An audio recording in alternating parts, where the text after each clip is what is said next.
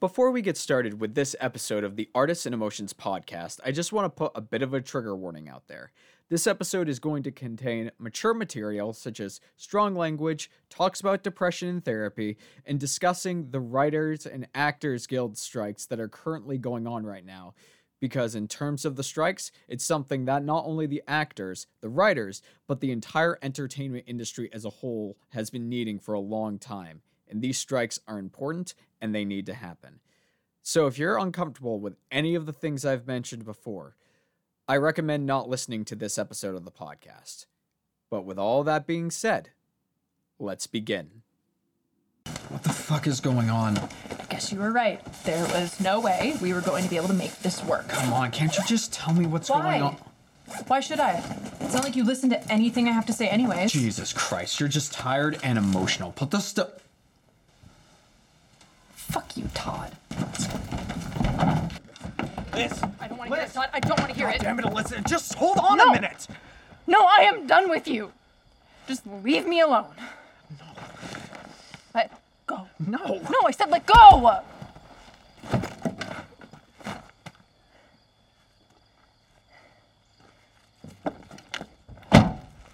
What the hell is wrong with you? What's wrong with me? What about what's wrong with you and your fucking note?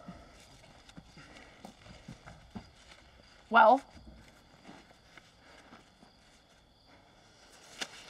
Okay, you just need to calm... No! Don't you dare tell me to calm down. Do you even know why I agreed to come out here, even though you've done nothing but treat me like shit since Mom died? Well? No, you don't, because you have done nothing to help me and I thought that we could bond over something, anything.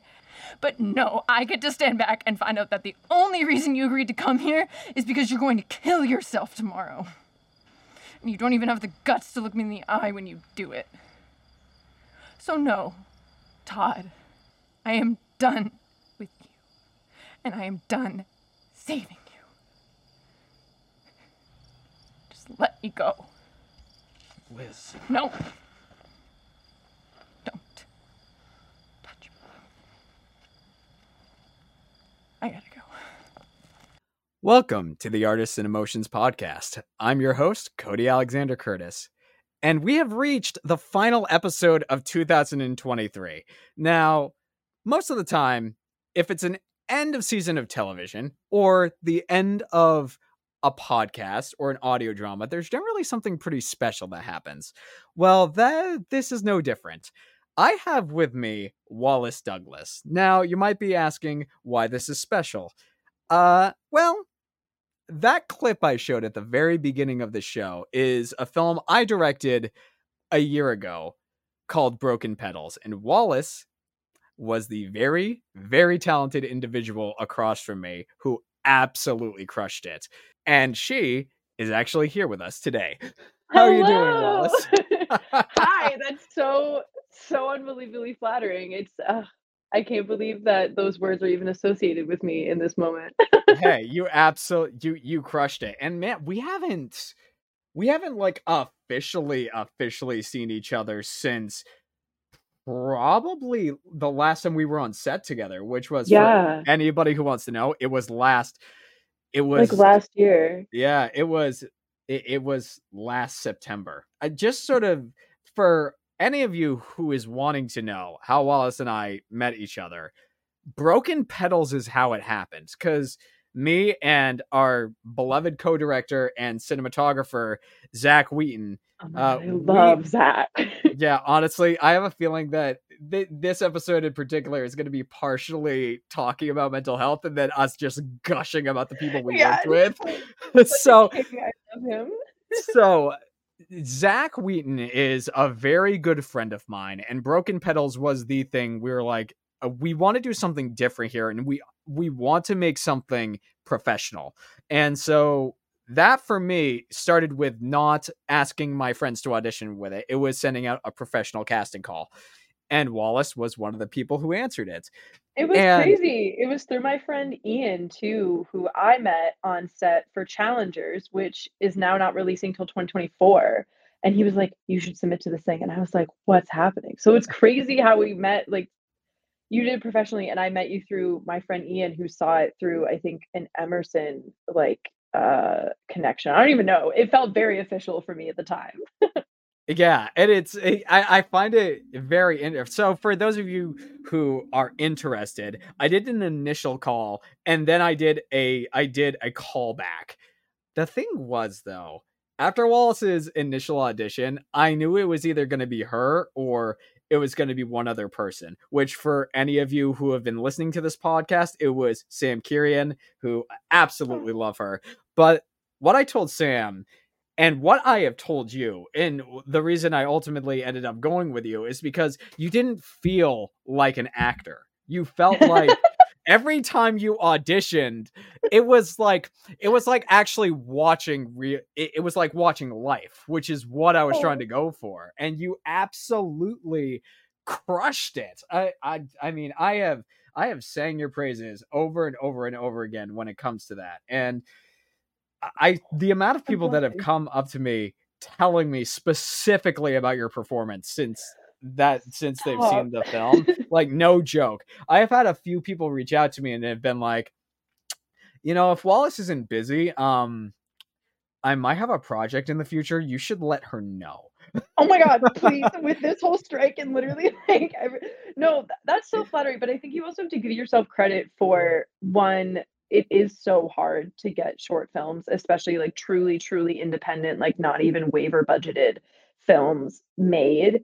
And then to weed through, I can't imagine being from the other side. And it's flattering to hear that, it felt like real people, like not like acting, because that's definitely the hardest part of everything is like, you're trying to remember things and you are performing, but the whole goal is to not feel, or the audience not feel that. But it's props to you and Zach at the end of the day for also putting all of that together on, if anybody doesn't know, like the most shoestring budget, but with like the most beautiful equipment and background and everything. Like it was, I've worked on short films that had like Kickstarters and stuff, and this was not even close. I mean, we may have done a little bit of fundraising, but I mean, we would be amiss if we did not give a shout out to a very particular individual, and that is Jerry.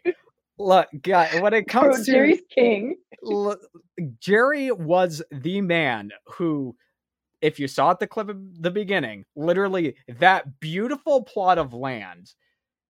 I was location scouting in the early stages, as you do, and anybody who has done location scouting knows that it is probably the biggest pain in the ass of the entire process. But that's why I do it. Jerry reaches out to me and he's like, "Hey, I want you to come take a look at my land." I'm like, okay, great. He sent me some pictures. I'm like, okay, let me drive to location. I get there and I'm talking the most beautiful, like in the middle of the woods plot of land. And then if you've ever been to like coastal lakeside Maine, for those fellow New Englanders out there, like shout out, we're the best. It was this like beautiful off the road lakeside property that felt what you think of when you think of like a nice summer, like going to a cabin with your family type deal.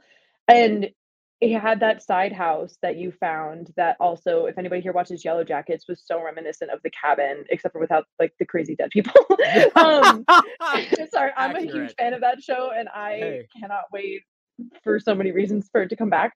But it was crazy that you found that. And then obviously, spoiler alert, he let you film there for free, pretty much. Yeah, because Jerry has been in, I'm not going to go into too many details because that is his privacy, but he's been involved with the arts his entire life. Forever. And I was blown away and in shock because to use a property like that and for him to just allow us to do it for free and he was so supportive of the entire thing. And there's some stories we're going to get into because I mean, we can talk forever about simply making, I don't remember how many pages the script was, but I think we also did like 16 pages in one day, which yeah. Oh yeah.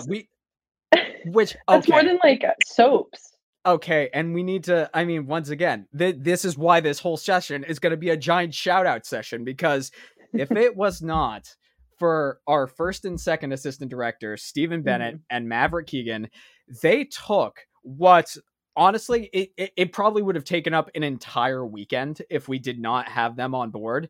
But they took this script and they managed to get us to do 16 pages in 6 hours while keeping the quality and the consistency and the schedule where it should be. And that's the name of the game when it comes down to it, is that we were able to create something that, for the budget we had and for what we were able to create, the time constraints.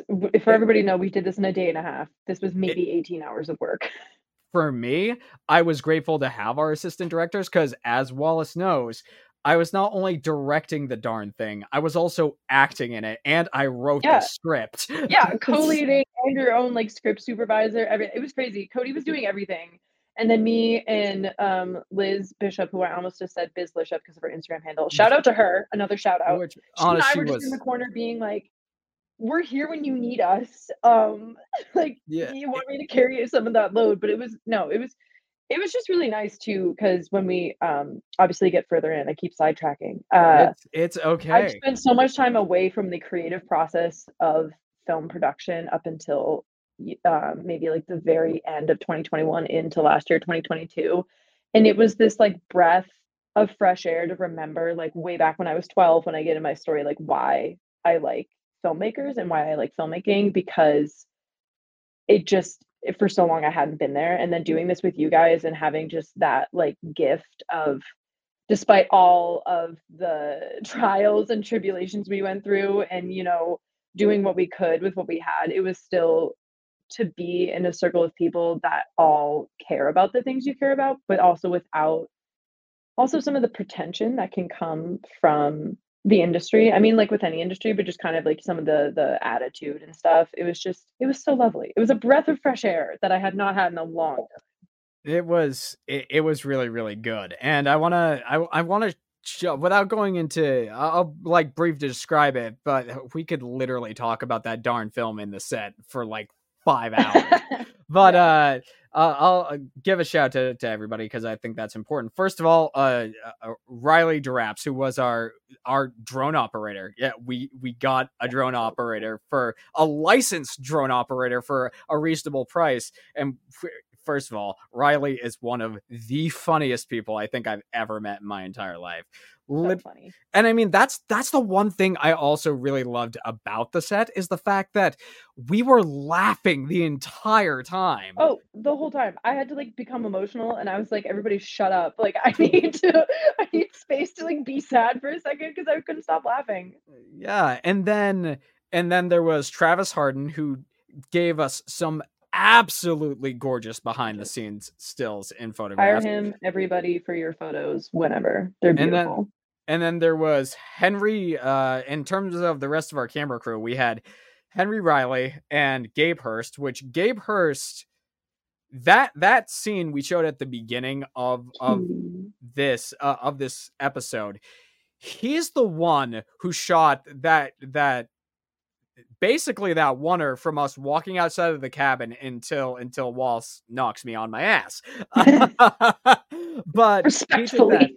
But he also created the score for the film. And if there's anybody out there who needs someone to create music for any kind of project, I'd say get Gabe on it, because that's the other thing that is worth mentioning, is that the quality that we were able to get in every single aspect of the film, it was like a 5 to 6 figure budget. And a couple of my friends who are they're not like filmmakers, but they're in the film criticism space, they said that what we did, if we had gone to them and told them we made it for like $500,000 to $1 million, they would not have been surprised for the short, especially with inflation rates. I'll tell you that. Yeah, let's just talk about the expenses of filmmaking, shall we? But talk about the fact that we've been in a financial recession since I was like 12 years old. Sorry. That's for this poor podcast. My humor is biting and depressing, but I'm good. Don't worry.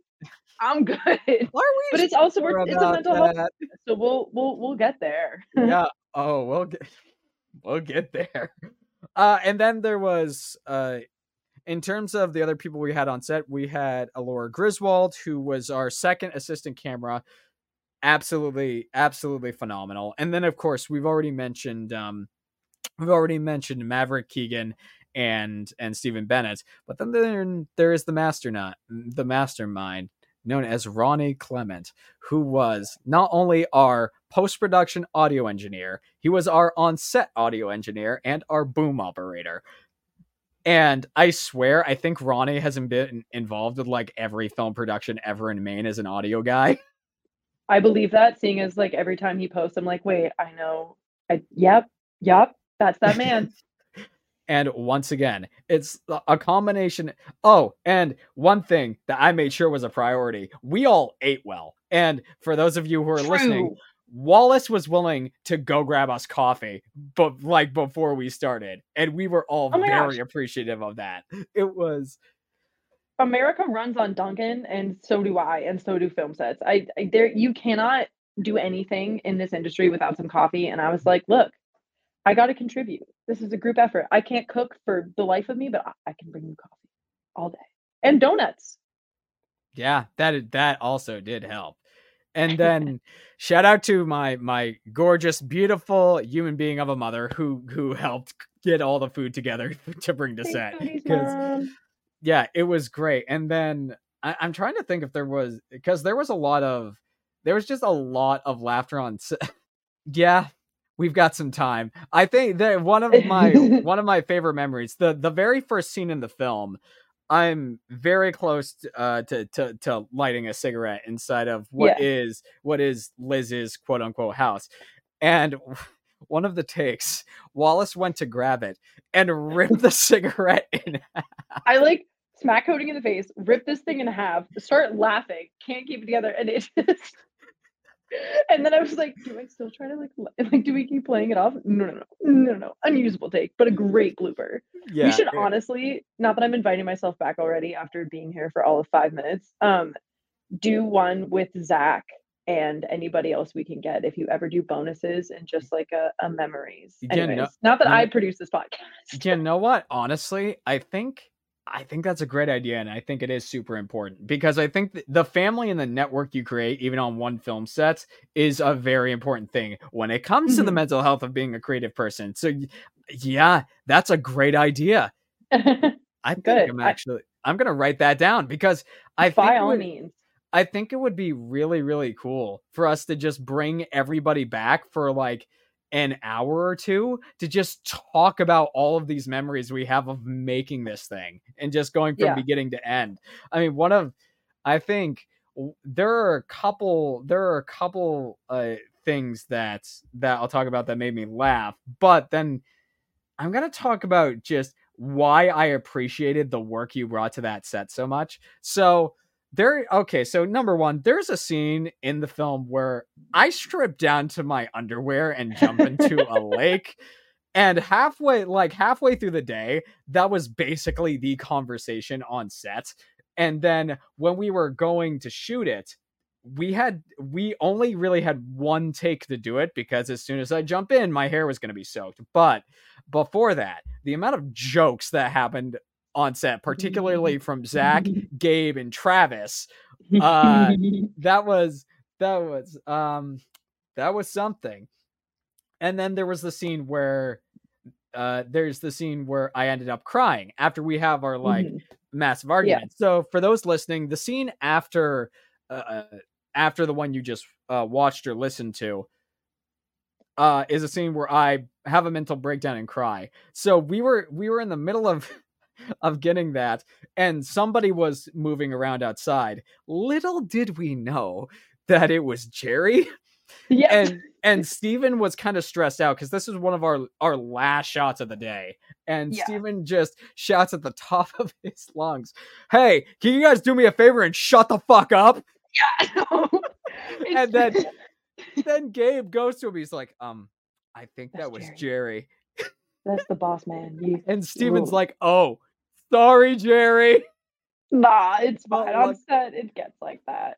Luckily, also, for anybody listening, go watch Broken Petals at this point because we've essentially started to just recap it as the whole episode, and it's It was an experience. And yeah, I'll put a link to the episode here, and when I put this episode up on YouTube, I'll put a link there. Yeah. Which for anybody who's watching who doesn't know, eventually I did upload Broken Petals to YouTube, and now at the time of recording this podcast, it is it's reaching up on 13,000 people who have seen it. Wait, what? Yeah, I didn't even check that. Oh my god. Yeah, it's like 13,000 views on YouTube. Wait, that's so cool. The last thing I ever put on YouTube had like 500 views. It was when I was 12. But the thing I appreciated about particularly what you and Liz brought to the set is because I'm sure you've been in this case too, where you get on set and it feels like as much as everybody is excited to be there, not everybody is prepared, particularly in the acting department.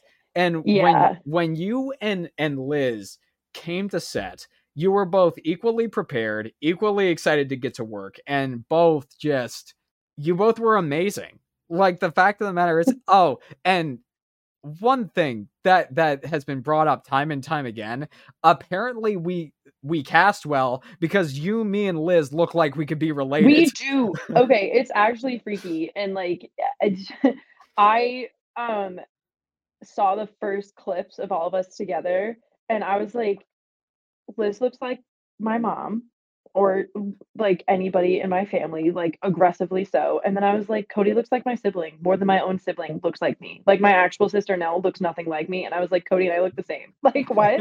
Cody just has red hair and I have like blonde hair. It was like actually cool, because also it's not like in the beginning you were even trying to specifically cast for that. But yeah, it's happy like coincidences, man. It's something that we didn't fully realize until all of us were in the same room together. And then somebody else pointed it out. No, it was great. Also, I'm so flattered because I was so nervous. I was so nervous the whole day. But yeah, it's funny to me because I think it was either the first or second take, which is the one we went with, which you guys watched in the beginning or listened to.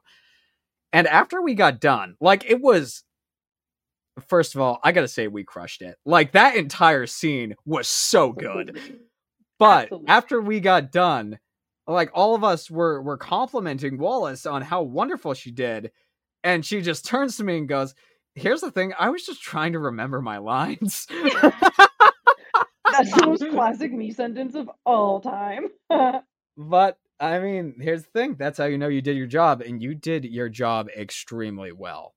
Once again, I really like the idea of bringing everybody back who can make it, at least, and making like a bigger round of this. That is an incredible idea, and I'm going to put that into my books. Being that this is a podcast centered around being in a creative space and mental health, it is worth mentioning that Broken Petals itself is a film about mental health and about family.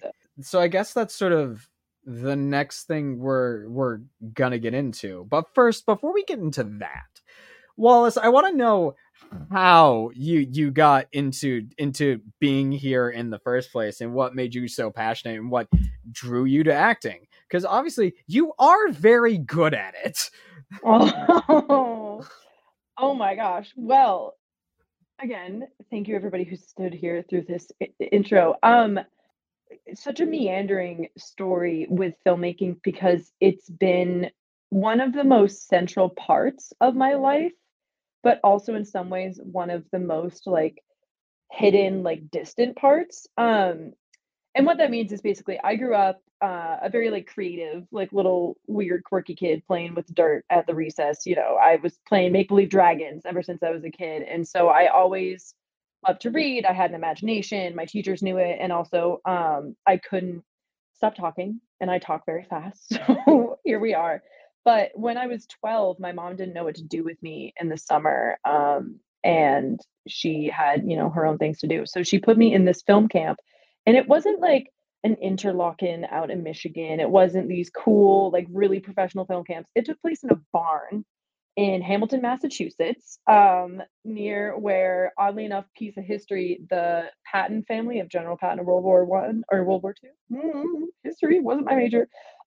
His son is a documentary filmmaker and wanted to do kids camps for filmmaking and started doing it in this very random place. And I was there for 4 years and I made mostly stop motion animation videos, two of which went to youth film festivals, which was very cool. I had no idea what that meant when I was a kid, but it was awesome.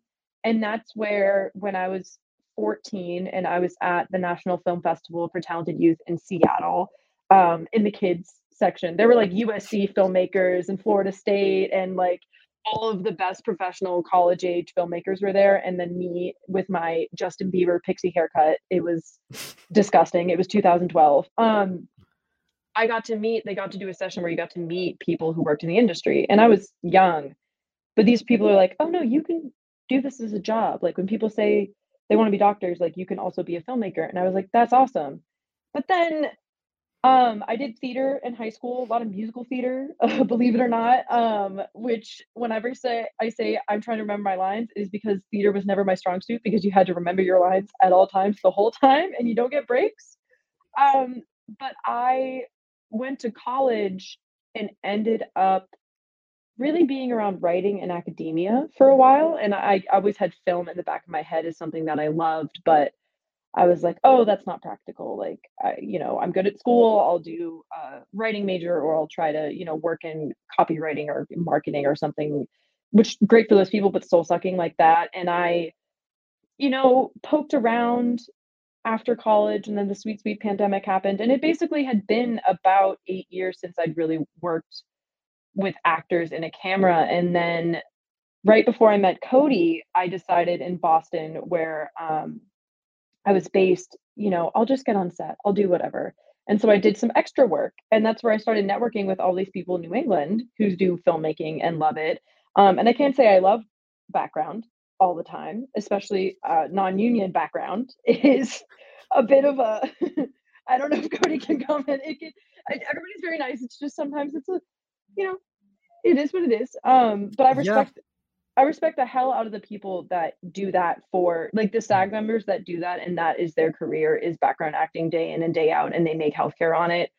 I, no, big my strike stance, no to the AI where they scan you, can use you for the rest of the movie. Like background actors, it's tough, but you need them there. And so I made my way back to film through that and then through Cody. And then since then, this past year, which is crazy to say it like that, it's been a whirlwind of I've worked on a number of short films. I spent a couple months in LA. I did a showcase. I just got an agent about 2 months ago. Hashtag thank you, Tiffany from the Osberg Agency for taking a chance on me. It's been real quiet since because the strike started right after that. But I've been auditioning since, and it's just been this crazy turnaround from me thinking a year and a half ago, like, I wish I was doing this. I wish I was doing this, watching every show and being like, I want to be there. I see myself there to finally taking some steps. And it's tough. And especially as we all know right now, well, at this time, the strike is still happening. It's tough when you're not seeing calls and you're maybe not getting the work as much, but that doesn't mean the community is not there. And also like, just because you didn't grow up your whole life wanting to be an actor or telling people you wanted to be an actor, which was harder, or going to the number one schools or not even going to school, but going right to LA at 18, anything like that, doesn't mean you can't also turn it around and try, which has kind of been the craziest piece for me is that you're allowed to try. And it's sometimes it works, which has been the craziest part is every time I get like another little mini milestone or a win or something, I take this moment, I'm like, oh my God, like this is crazy. I couldn't believe maybe 6 months ago that I would be even, in this situation. So that rambling talk is how I basically went from having it in my heart as a kid to being where I am now, where I'm like, oh my gosh, like I had an audition for an AMC project like last month. Like that was crazy, Now the strike's happening, so I'm not doing it. Just so everybody knows. But I'm not a scab. but yeah, but yeah, that's just it's wild.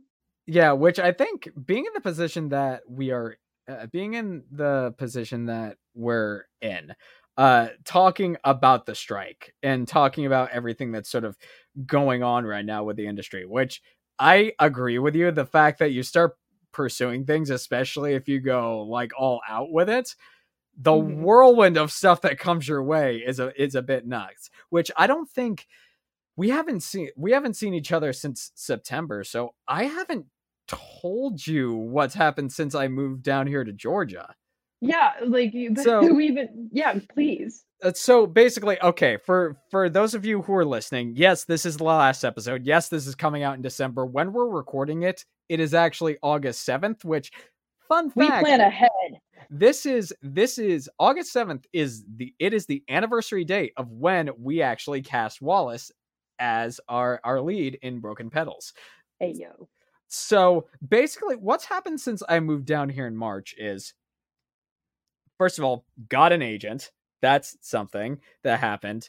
And there's a couple of independent projects which I got cast as the lead in while I've been down here. Cody works all the time. It's crazy. And then obviously for those who are listening, I started the podcast.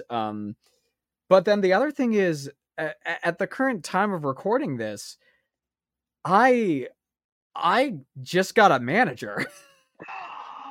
Oh my God, wait. I think I just saw that post. Congrats, because that's wild. So it's interesting how it happened, because for me, it's like, for any of you who don't know sort of the ins and outs of the entertainment industry, agents are basically designed to get you paid work and to open doors for you. Managers are there to help you build your career. And advise you and make sure that the choices you do make, and also like talk to your agent and be like, maybe you should ask for more money, or like just kind of be the person day to day in your court, and your agent is the person who kind of gets you more of the breakdowns and such, is how I understand it. Yeah. And for this, it's like, I will say that obviously it's early stages. Like I just signed with them.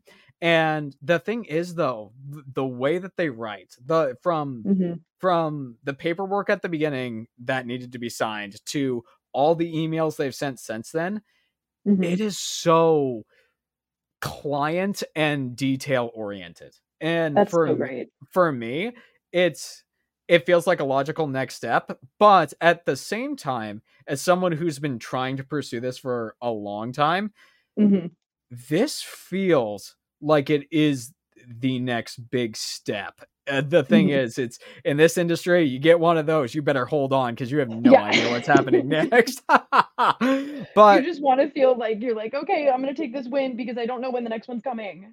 Yeah. And there's a couple other things. There's a couple other things that happened, but those I can't exactly talk about right now. I will talk to you about them, Wallace, after we get we'll have a secret combo. Yeah, exactly. But yes, let's return back to talking about the strike, because if there is a subject matter in the creative space when it comes to mental health, the strike is definitely at the forefront of it for a lot of people right now, probably us included. Yep. I don't even know where to start. I mean, yeah, let's just start for people who aren't exactly in the know or keeping their nose into like Deadline or Variety or any of this stuff, who don't know what's going on with the strike. First of all, everybody who's listening probably knows about SAG going on strike, because that was like the big thing. The WGA went on strike about 3 to 4 months ago, before SAG went on strike. I was in LA when the WGA was voting on whether they were going to strike, and then right when I left was when they had just started. And I remember I had been having coffee with a couple producers and development people that I used to work with way back. I interned in college for some development companies, and they were like, we don't know if the strike's going to happen, but if it does, maybe it'll get resolved quickly. No. Needless to say, the AMPTP is definitely holding out. I'm a big union girly, so I just say pay your writers. I mean, they're the people that give me material to bring to life, and they're the people that make, the production companies their money at the end of the day. So my take on the strike is, I think sometimes the conversation's been a bit too focused on the AI of it all. Not that that's not an issue, because it completely is, in the way that it can be the next like exploitative technology to come through, when obviously it can be helpful in certain circumstances, but there's a give and a take, and obviously it needs to be included within everybody's union contract. But I think what's also not quite understood, at least by friends of mine who maybe aren't as involved in the industry or don't aggressively look at the business side, just as I've had to for work for the past couple years. Oh yeah. The residuals piece is what is the most alarming, and the lack of It is. transparency from production companies for streaming views and such is the reason they struck back in 2007 was for DVD residuals. And now it's the same thing. I mean, it's wild to believe that even for, say, like Sydney Sweeney's whole example, even though now she's a Yeah. huge star, is when she first did Euphoria, she was paid money to do each episode, but she, to this day, nobody from that show, except I think because Zendaya is now EP on season 2, nobody else is making residuals from that for a show that's so huge. It hurts when there's a strike and there's no work. And obviously, to all of us actors who are not part of the percent that are so, financially comfortable at the point where they can take time off, or, when you're just starting to ramp things up like I was and then things paused, it can be really disheartening. But I think at the end of the day, it's more important to make producers and suits have these conversations, and to really show that as much as you can try to run a creative industry like a tech company, at the end of the day, it's just not going to work. And to keep the talent you have, to keep, winning the awards and getting your advertisers and, and also getting everybody paid, is you have to start at the very bottom. It's true. It's very true. And we've sort of briefly touched on why this is important, but I'm going to go a little deeper in saying, for those of you who are listening, if you want to know the severity of how bad things have been since the strike started, first of all, I'm gonna lay some statistic down for the writers and the actors. For those of you who don't know, a good, like, if you want to get into the top 1% of writing, that is fantastic. A 98 to 99% of writers, they make, I mean, for people who work a lot, you figure they make, like, let's say 200,000 to 300,000 a year. No, on average, it is $75,000 a year, if that, for people working continuously. It's for working continuously. And then also, I'll say, because my major in college was writing, and at first I thought that's what I wanted to lead with. And then for me, it was too lonely and I had to stay with myself too much. And I was like, I just want to be the person on the page. So I respect writers for being able to grind that way by themselves. But a lot of these writers out there for features also write spec scripts that get bought, they get paid once, and then half the time their name isn't the name you'll see in theaters as the official screenwriter, because those will be the people they bring in at the end. So a lot of screenwriters who write projects you've seen, you'll never hear of them. And then TV rooms, I mean, did you hear about the mini room, which was kind of what came about in the strike? The mini room concept, where they were trying to say just a showrunner and 2 other people should be everything. And I was like, how are you going to train more writers if you can't have a room? You know, like, that's it's not, it's important for everybody, including the showrunner, to have other people there. Yeah. And if we're, besides the writers, I'm gonna move into just SAG in general when it comes to number one, health insurance. But if you guys want to know how bad it has gotten from, like, the AMPTP side, I'm gonna break that down for you in a second. But first, to qualify for SAG-AFTRA union insurance, you have to make a little over $26,000 a year just by acting, and 87% of actors can't make it. And like, it's so hard. Like, it is difficult. Is the insurance good? I mean, yeah, probably. But the fact that 87% of actors are making less than $26,000 a year and they can't get health insurance, it's not good. And to go further off of that, I just want to point out one major thing that one studio executive thought would be a good idea to put out into the public. And that is that in certain spaces, they are willing to let the writers and actors strike for so long that they start losing not only their insurance, but their houses, and they have to eventually move out or go homeless. Yeah, that quote came out I think it was through Deadline or Variety? I don't It was remember through which one. I think it was initially through Deadline, but I do think that Variety sort of took it and then just sort of, I don't want Yeah, to say repeat it, but they wrote their own article on it after yeah. it had happened. Well, somebody out there, if I was wrong, I have not fact checked myself on that, but it's upsetting. I think. I mean, you know producers. I know producers. I know there are people that are also fully on the side of actors and they Yeah. know it, but it does hurt when those at the very, very, very top still fail to understand how what they I mean, just minor concessions, honestly, for them. I mean, the Yeah. fact came out that within a week of the first writer strike would have it cost more money to the AMPTP than it would have just to negotiate the initial contract. Like it's just very frustrating. And then it's hard for the actors too, is that you just want it to be over so badly, but you also want your guarantees, you want your health care.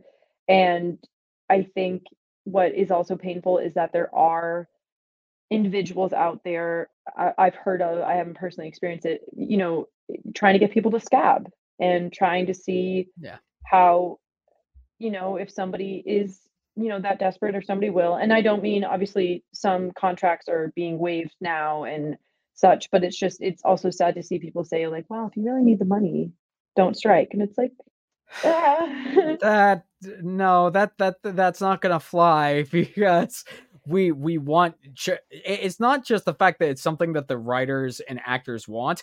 It's something that if we want a better future for everybody in the industry, it needs to happen. Yeah, and it's been a trend in other industries too. If you've seen the Teamsters strike, specifically UPS has been having issues. I think the Postal Service is starting to go into negotiation talks. You've seen Starbucks employees try to unionize and Amazon employees try to unionize, and it's all for protections in the sense where it's, as people have seen. And my dad works in politics, so I can go on a whole rant about, like the economy and things and everything. So I'll keep it brief, but it's basically way more people contribute to the goods and services and everything that we have, and we don't see them every day. And just in our little tiny sphere in the arts, is there are also people a part of these strikes that you don't know. There are more people included in the SAG strike than just the celebrities or even just actors like you and me. Like there are so Yeah. many pseudo behind the scenes individuals that are also a part of this that need the support. And it's just, I don't know. I just think at the end of the day, it just makes sense to play Uh, it fair. yeah, and I think the most heartwarming thing about all this, and we'll sort of get into how both of us have been impacted in terms of our mental health since the whole thing started. But the heartwarming thing is the fact that as soon as the strikes happened, like as soon as the writer's strike happened, the outpour and love, not just from people inside the industry or actors or other writers or people just off of the street who are Yes. coming and picketing and being a part of the conversation. Like all of this is super important, and it goes to show that the fact of the matter is in a time of crisis people will come together to do something good, Yeah. and it's beautiful to see. Now, Wallace, I want to like specifically how have you been doing during this whole thing, because we briefly touched on how it could be better than it is right It now. could be better. I think so. My position is I think I'm faring pretty well, all things considered. So I have a day job and I've had one this whole time, like an administrative day job. So I, thought I was going to be able to leave it uh, sooner rather than later. And now it looks a lot like later um, due to the strike. So I think in terms of financial stability, I am solid right now, which is definitely a blessing that I think has been hard for everybody. For me, it's more just the emotional part. It's very hard, especially do when you do a day job all day like I do now and continue to do it, and it can be a little draining, 8 hours of a day with my computer.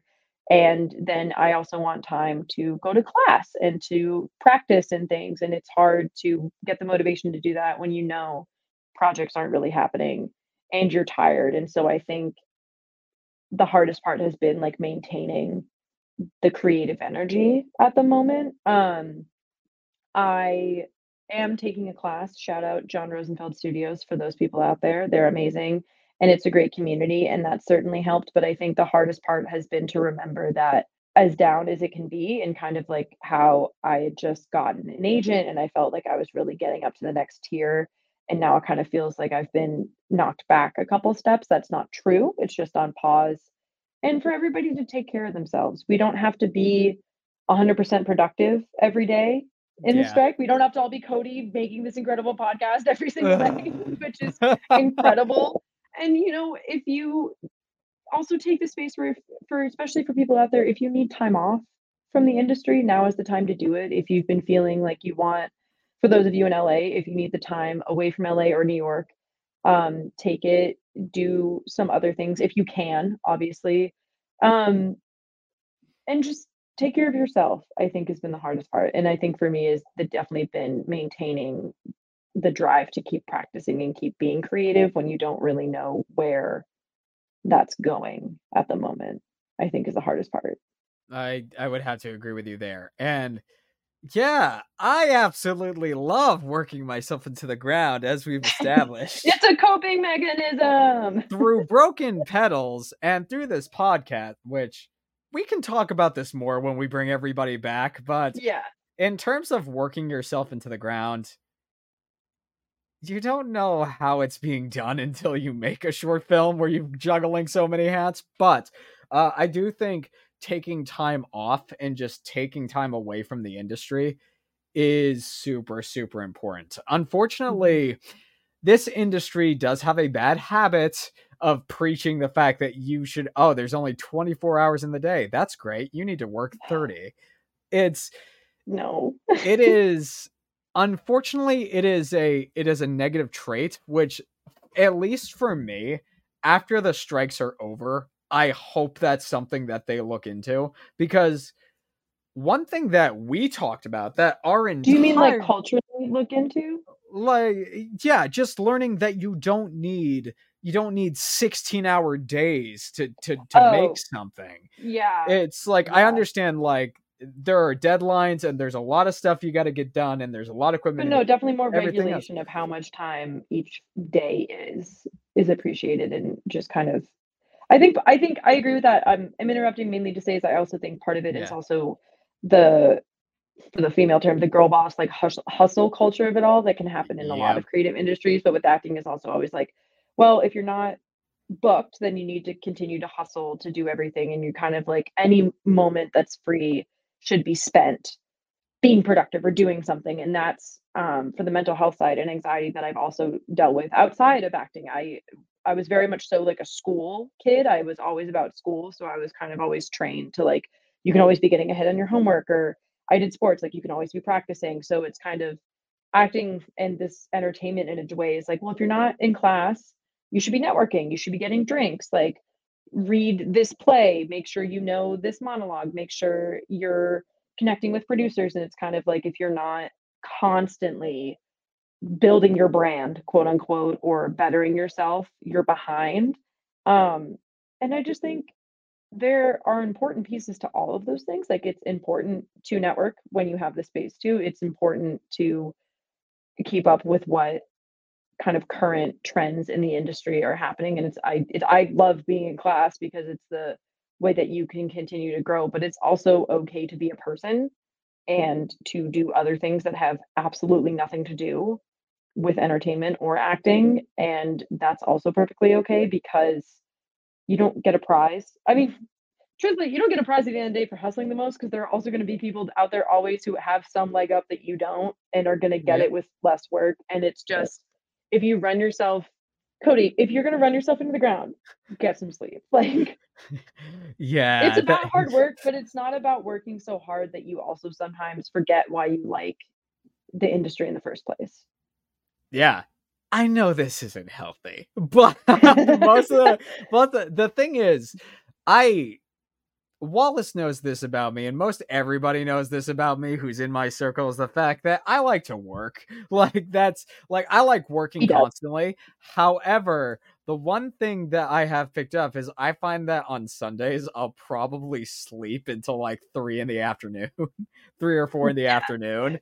As you should. I mean, But I think that one key takeaway from doing stuff outside of the industry, even if you're not taking a class, it's super important, because the one thing that we are all trying to accomplish as actors, you don't want your acting to look like acting. And the best way that you can do that, guess what, is classes are great.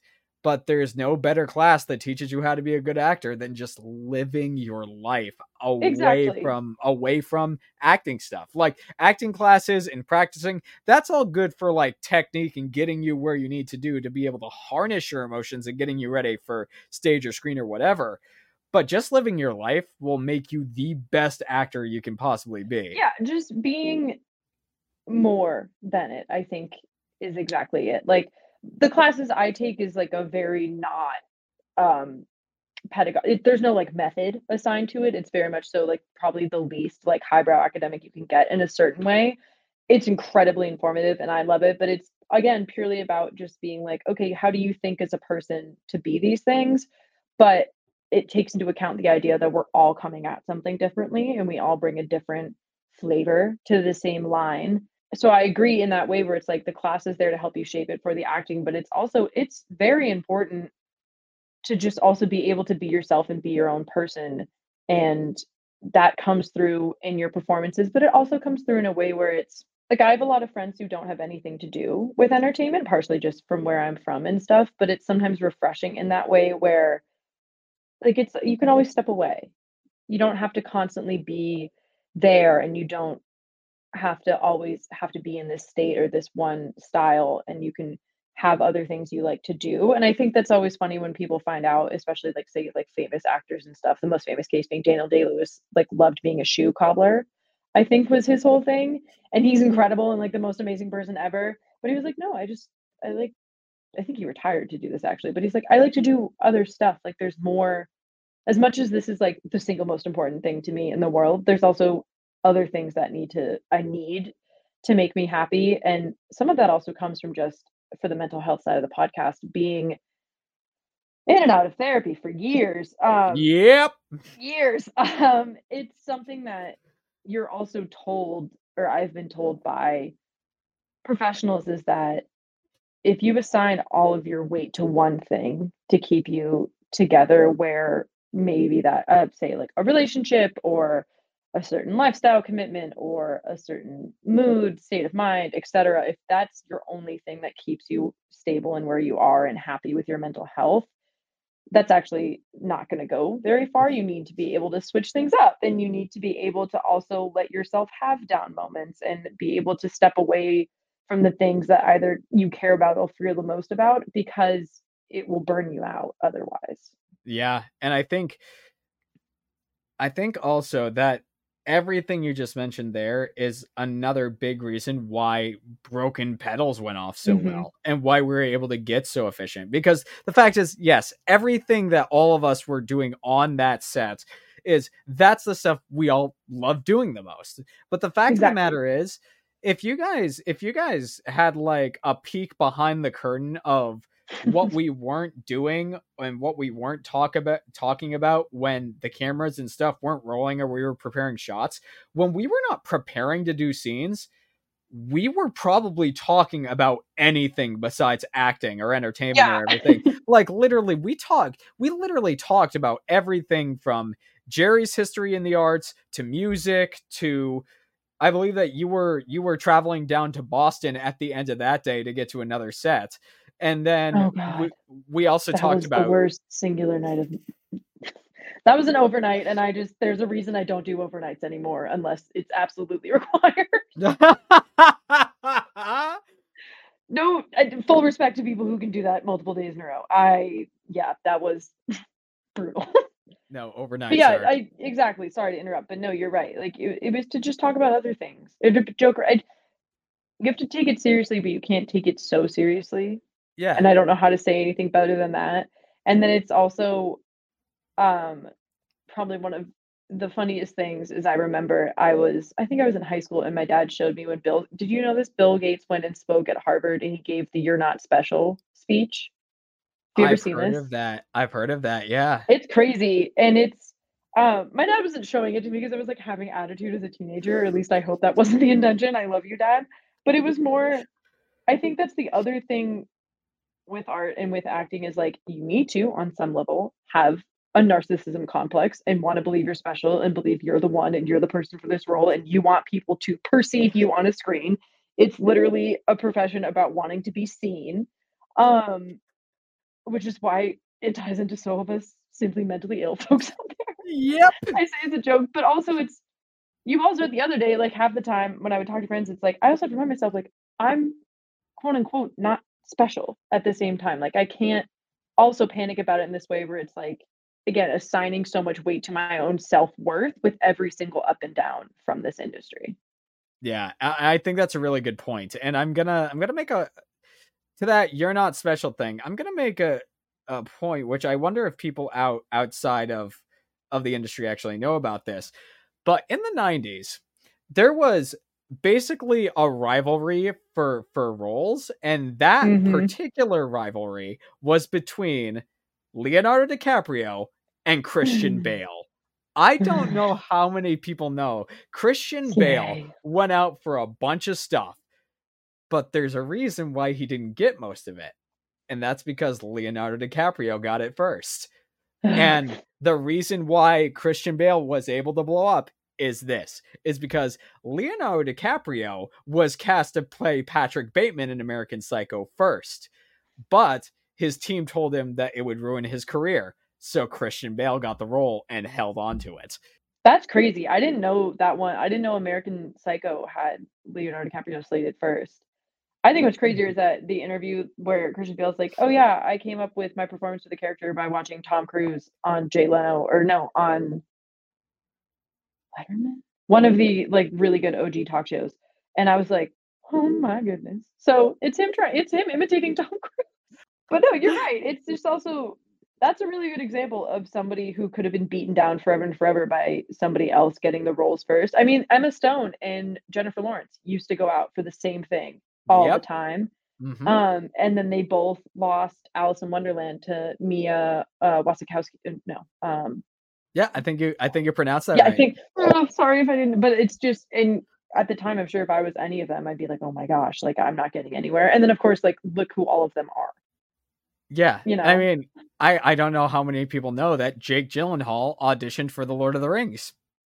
he did. He auditioned for The Lord of the Rings. He was As who? Aragorn a or hobbit. no?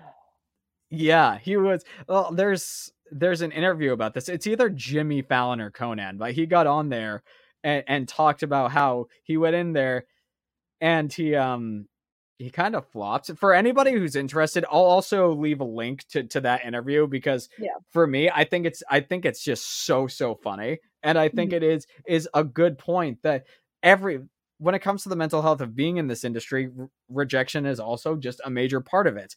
But it is a part that if you work on yourself, you can sort of let go, and that's sort of Yeah. the goal at the end of the day. And looking at our time here, we're coming up across the hour mark. So Oh my god.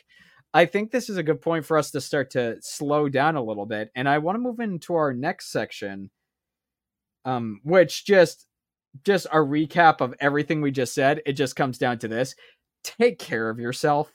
If you take Mhm. care of yourself first, you can take care of everything you need to do in the industry. As stressful as it may be, you take care of yourself, you can take care of business. That's what it comes down to. So, Wallace, before we sort of leave off here, is there anything that you'd either like to A, shout out, B, you're super proud of, or like any last pieces of advice before Ooh, we okay. wrap up the show?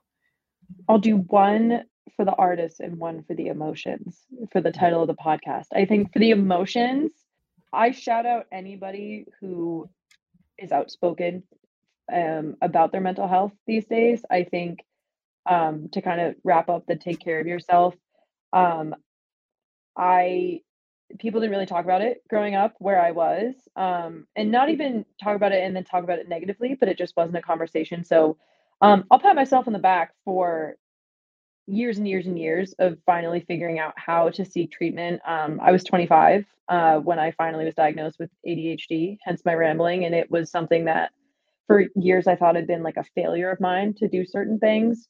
So shout out for that. Um, but also shout out myself of knowing my boundaries now of when I can work and when I can perform and when sometimes I can't. And to anybody else out there, keep talking about it. You're not broken. It's gonna be okay. um, and for the artist part, I think shout out to surviving doing a showcase in this spring, which was terrifying. And I think getting agent was huge. But I think more, I've continued to get auditions again, not with the strike. I'm still non-union, but auditions by myself this summer. So I guess but I think, yeah, I don't have anything to promote really at the moment besides this podcast episode, but I think I understand. proud of is it's crazy to be here now, like 1 year ago, getting my first true lead in something. And you crushed it. And to be it. here and to be able to have this conversation and to have so much more behind me. And then also to be able to have people like you who want to talk and to be real and honest. And I think that's so special. So well, I think that's a great wrap up. And since you have wrapped up, we are also wrapping up the year of 2023. And as we come to the end, I just want to give a big shout out to everybody who's either been on this podcast so far or has listened to the podcast and has had some thoughts, and just a big thank you to all of you who have been here. This podcast isn't stopping anytime soon, because if there's one thing I have noticed, and the reason why I started this, there are a lot of podcasts that are very interviewee and they have mental health stuff sprinkled in there, but it's not specifically mental health in regards to a creative lens. And Lord knows, being in a creative space, we need it. But also the biggest caveat, you do not need to be mentally ill to be creative, and you should not prevent yourself from treating your own mental illness to be creative. You are allowed to be stable and you don't have to be neurodivergent to be creative, and you don't have to hurt yourself for your art. That is my one last jump in. If I could get rid of all of my stuff every day to perform, I would. I will tell that to people. You don't have to be in pain to perform. I think that's a great point. So you know what that means? You don't have to be like me or Wallace to be in this industry. That's why I got a cat. Yeah. And literally every single film that I've directed, I have written, and I have also made it all about mental health, every single one. So, you know what? No, keep the conversation going. But there is one last shout out, and we had, as you guys have been listening, we had a major portion of this podcast dedicated to this. So a big shout out to the writers and actors and everybody else who has been super supportive during the strike, because if there's one thing that keeps this train moving towards change that we all need, it's your support. It's going out and talking about this stuff either on social media or going out to the pickets and joining the writers and actors. True. Everything that you can do. And if you know somebody who is in the industry, but you don't know that much information, but they look like they're feeling down, I would recommend reaching out to them and start a conversation with them about the strike, because more than anything, if they're aware of what's going on, they will let you know, and having somebody who is a friend who can understand their situation, that also helps a lot. So helpful. Exactly. I agree. I came up with this idea for the podcast over 3 years ago, and now we've gone through the rest of 2023 doing it. So for one last time, for the year of 2023, this has been the Artists and Emotions podcast. My name is Cody Alexander Curtis, and I am your host. And I certainly hope that you've been able to take something from this conversation that you can bring with you on your own mental health journey. Thank you so much for listening. Thank you for a great 2023. And I'll see you guys next time.